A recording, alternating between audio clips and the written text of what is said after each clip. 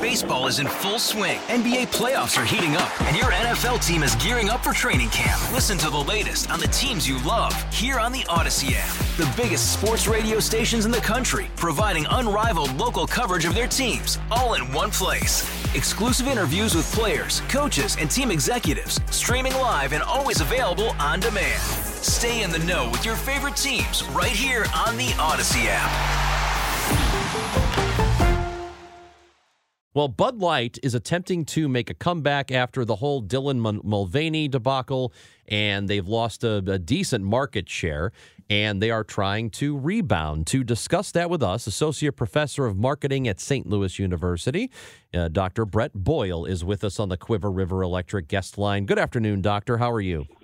I'm great. And Amy, I think you've got a great marketing mind when you start thinking train and wagon together with Oreo and Trend. A plus for that. Could you please not? Listen to this. Dr. Boyle, honestly, Ronj doesn't give me any credit, but he does give me credit for marketing. I had this, since we're talking about Bud Light. This was a great one. What do you think of this? This was months ago when people were still all upset. Back in April. I mean, it happened in April. Yeah. So with Dylan Mulvaney and all of that, and people are upset. But, I mean, Bud Light still, right, they give to Folds of Honor. They give to all these other. They're just amazing. It's a broad spectrum, Bud Light. So I thought, what if they had a campaign called Bud Lighten Up? Wow. Bud Lighten Up, everybody. Let's just have a beer. Yeah. Bud Lighten Up. It's just beer, guys. Let me do a survey on that and get back to you. How about that? I feel like What are as a marketing professor, as somebody who is an expert, that's kind of good, right? Kind of funny. It's good. It really is. It's catchy. Right? That could have been it. You could just have people on this commercial where they're just getting back together and be like, man, Bud Lighten Up. Bud Lighten Up. It's just beer. It's just beer. I tell you what, it works better than Let's Up. Right. That was brilliant, though, at the time. That got old really quick. Well, it sure did. But at the I remember when that commercial happened, just how, wow, that's all anybody talked about for days. And Dr. Boyle, I know we've got more to talk to you about, Yes. but also Ronj has a clothing line idea. I'm going to have to start charging you for this. Yeah. Well, here's his idea. Don't steal it. Don't steal it. Don't tell it to any of your students. You know Bob Onder? From Onder Law? From Onder Law? Yeah. I would like to start a clothing company, and we're going to call it Onderwear. We'll get back to him. He's probably... That could probably work for his office. Yeah. Probably would work for I some. think so. Yeah. All right, let's... There's all kinds of catchphrases we can work with that, too. So... With lawyers, too. Yeah. I love it. Bud Light is attempting to make a comeback here. They are going to be spending quite a bit of money for Super Bowl ads, which has not been done in a bit. So they will be there. I just saw about 20 minutes ago, there's an up-and-coming comedian, Shane Gillis, who just announced, I think it was 25 minutes ago, a partnership with Bud Light. So they are, and they've got the thing with Travis Kelce. So there's a lot going on there. Will it work? Yeah, I think it will. Brands do go through some phases at times. I mean, I'm old enough to remember the new Coke debacle, and they rebounded. Brands go through some trials, and they take a chance with this campaign with Dylan Mulvaney. It did not work well. They lost something like 14% of sales.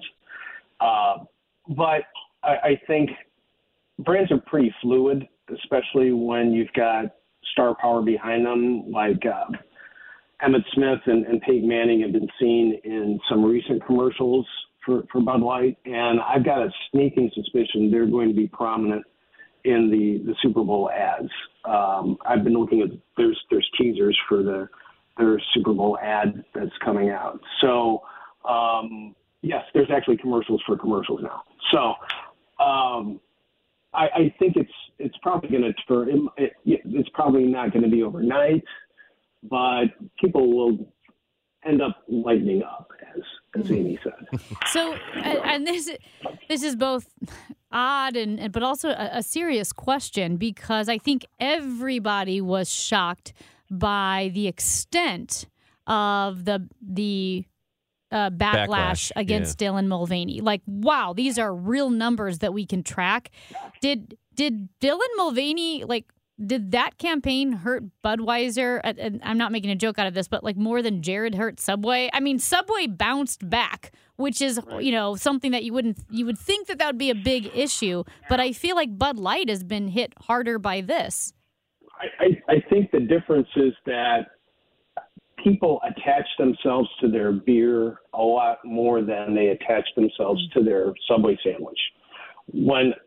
Especially when a guy orders a beer, he's in a way, kind of telling the world who he is, right? Mm-hmm. And so when a brand starts modifying the personality of the brand, they run the risk of alienating their base.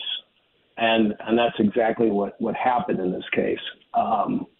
I heard early on about the boycott, and I was actually surprised that it made such a dent that it did. But that just goes to how personalized our beer choice is.